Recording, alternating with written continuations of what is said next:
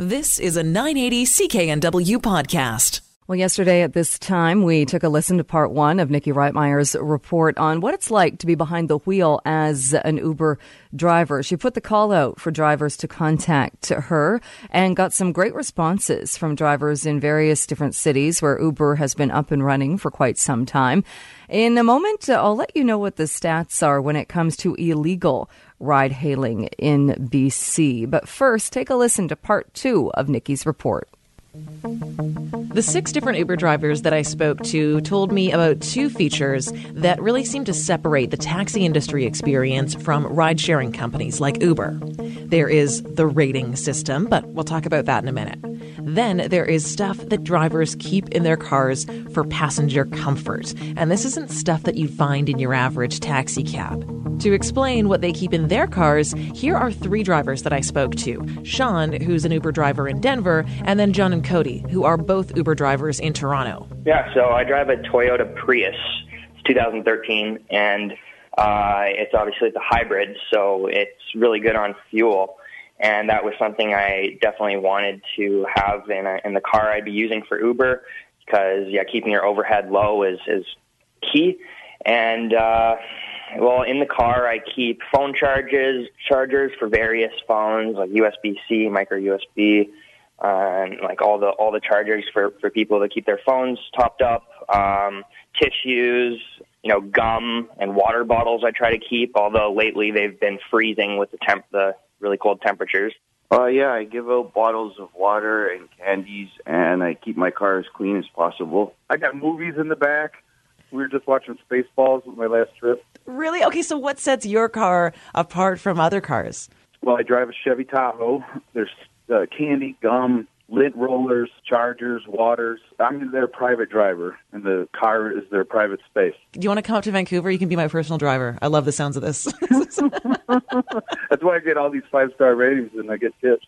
Hey, so tell me about the rating system, because that's one thing that really separates Uber from the taxi industry is the fact that the drivers get rated and the drivers in turn can rate their customers. Do you think that the rating system is a positive or maybe a negative when it comes to the Uber system? Oh, it's absolutely a positive, just like all this peer-to-peer stuff is. The only thing that people don't understand is that 4 stars and lower is a fail.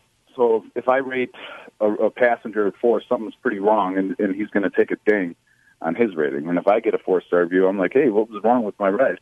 Unlike any other metric system anywhere, rating 4 out of 5 is usually pretty good. But in Uber, 4 and under is a fail, and people don't realize that. Is that because of the perception of it, or is there actually a mandate from the company that says, look, you better keep above 4? No, they will turn off your account under 4.7, so it only takes a couple lower reviews to get there. So they will send us a notice under 4.7 as a driver. And then for riders, I will not pick up somebody under 4.7. If we do get ride sharing in BC, this could be a big employment opportunity for people looking for flexible part-time work. Now, the 6 Uber drivers that I spoke to gave me a fair bit of insight into what it's actually like to be an Uber driver. And before I hung up the phone, I asked them, do you think that we should have something like Uber here in British Columbia? Absolutely. I mean, it's just a no-brainer. I think it's not necessarily Uber in general, but any ride-sharing program that allows clients to request rides anywhere from their smartphone, which, should definitely be introduced there in the near future. I think Uber should be everywhere, even Vancouver.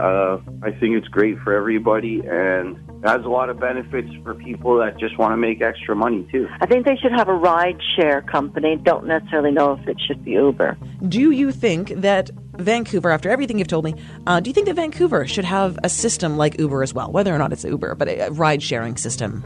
I do.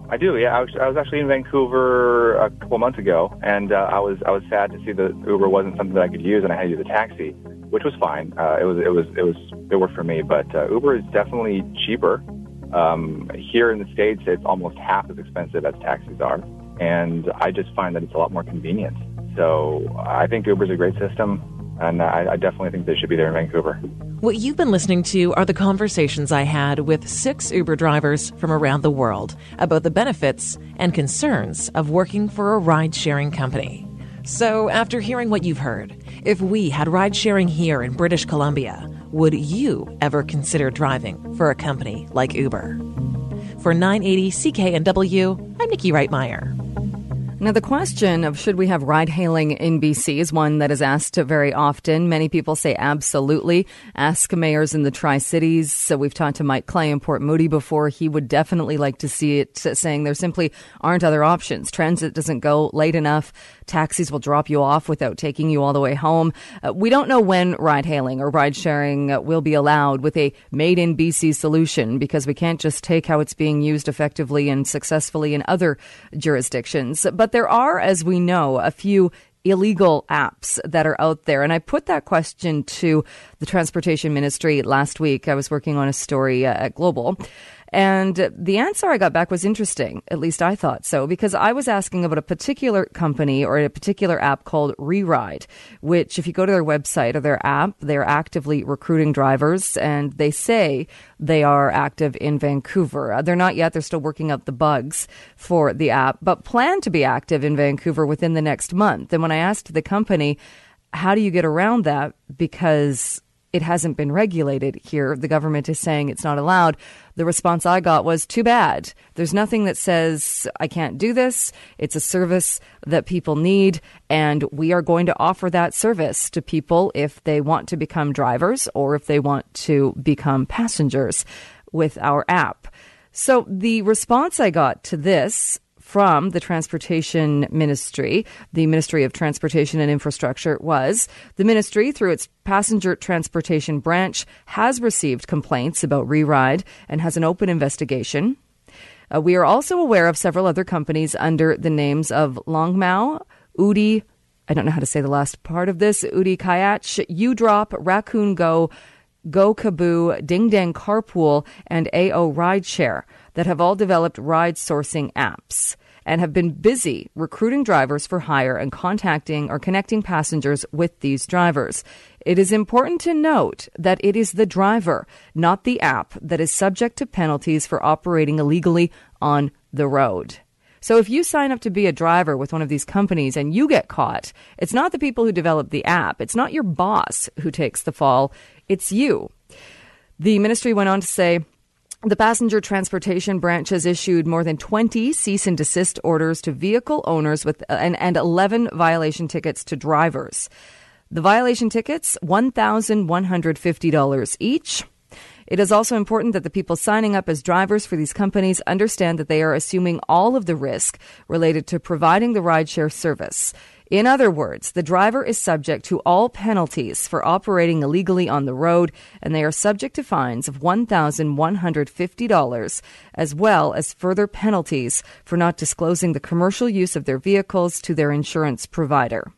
Customers need to know that if they choose to get a ride through these apps, they are choosing to take a trip in a vehicle that has not been licensed to operate legally and safely in BC. So I'm curious if by any chance any of the 11 drivers who got these tickets, the violation tickets for $1,150 each, if any of you are listening, or if you know any of the drivers that got these tickets, please email me. I want to know what the experience was like. I want to know why you signed up to be a driver with these car share services and what you're going to do with the ticket. Are you going to pay it? Or are you going to be much like the operator of the Reride app, saying there's nothing that says I can't do this? There's no law that says this is illegal, so I'm going to keep doing it. $1,150 is nothing to sneeze at, especially if you are a driver in one of these companies and you're trying to just make a bit of extra money. Kind of flies in the face of that. It's also curious, the price of that ticket. That's a lot more than a lot of other infractions on the roads that actually put people in danger. Whereas I would argue this one probably doesn't. But what do you think about this, about the idea of ride-hailing in BC? The illegal companies, there's about 7 of them now that are involved in this. What should be done? You've been listening to a 980 CKNW podcast. Listen live at cknw.com, the Radio Player Canada app, tune in, Amazon Alexa, HD Radio at 101.1 FM HD2, and on the AM dial, 980 CKNW.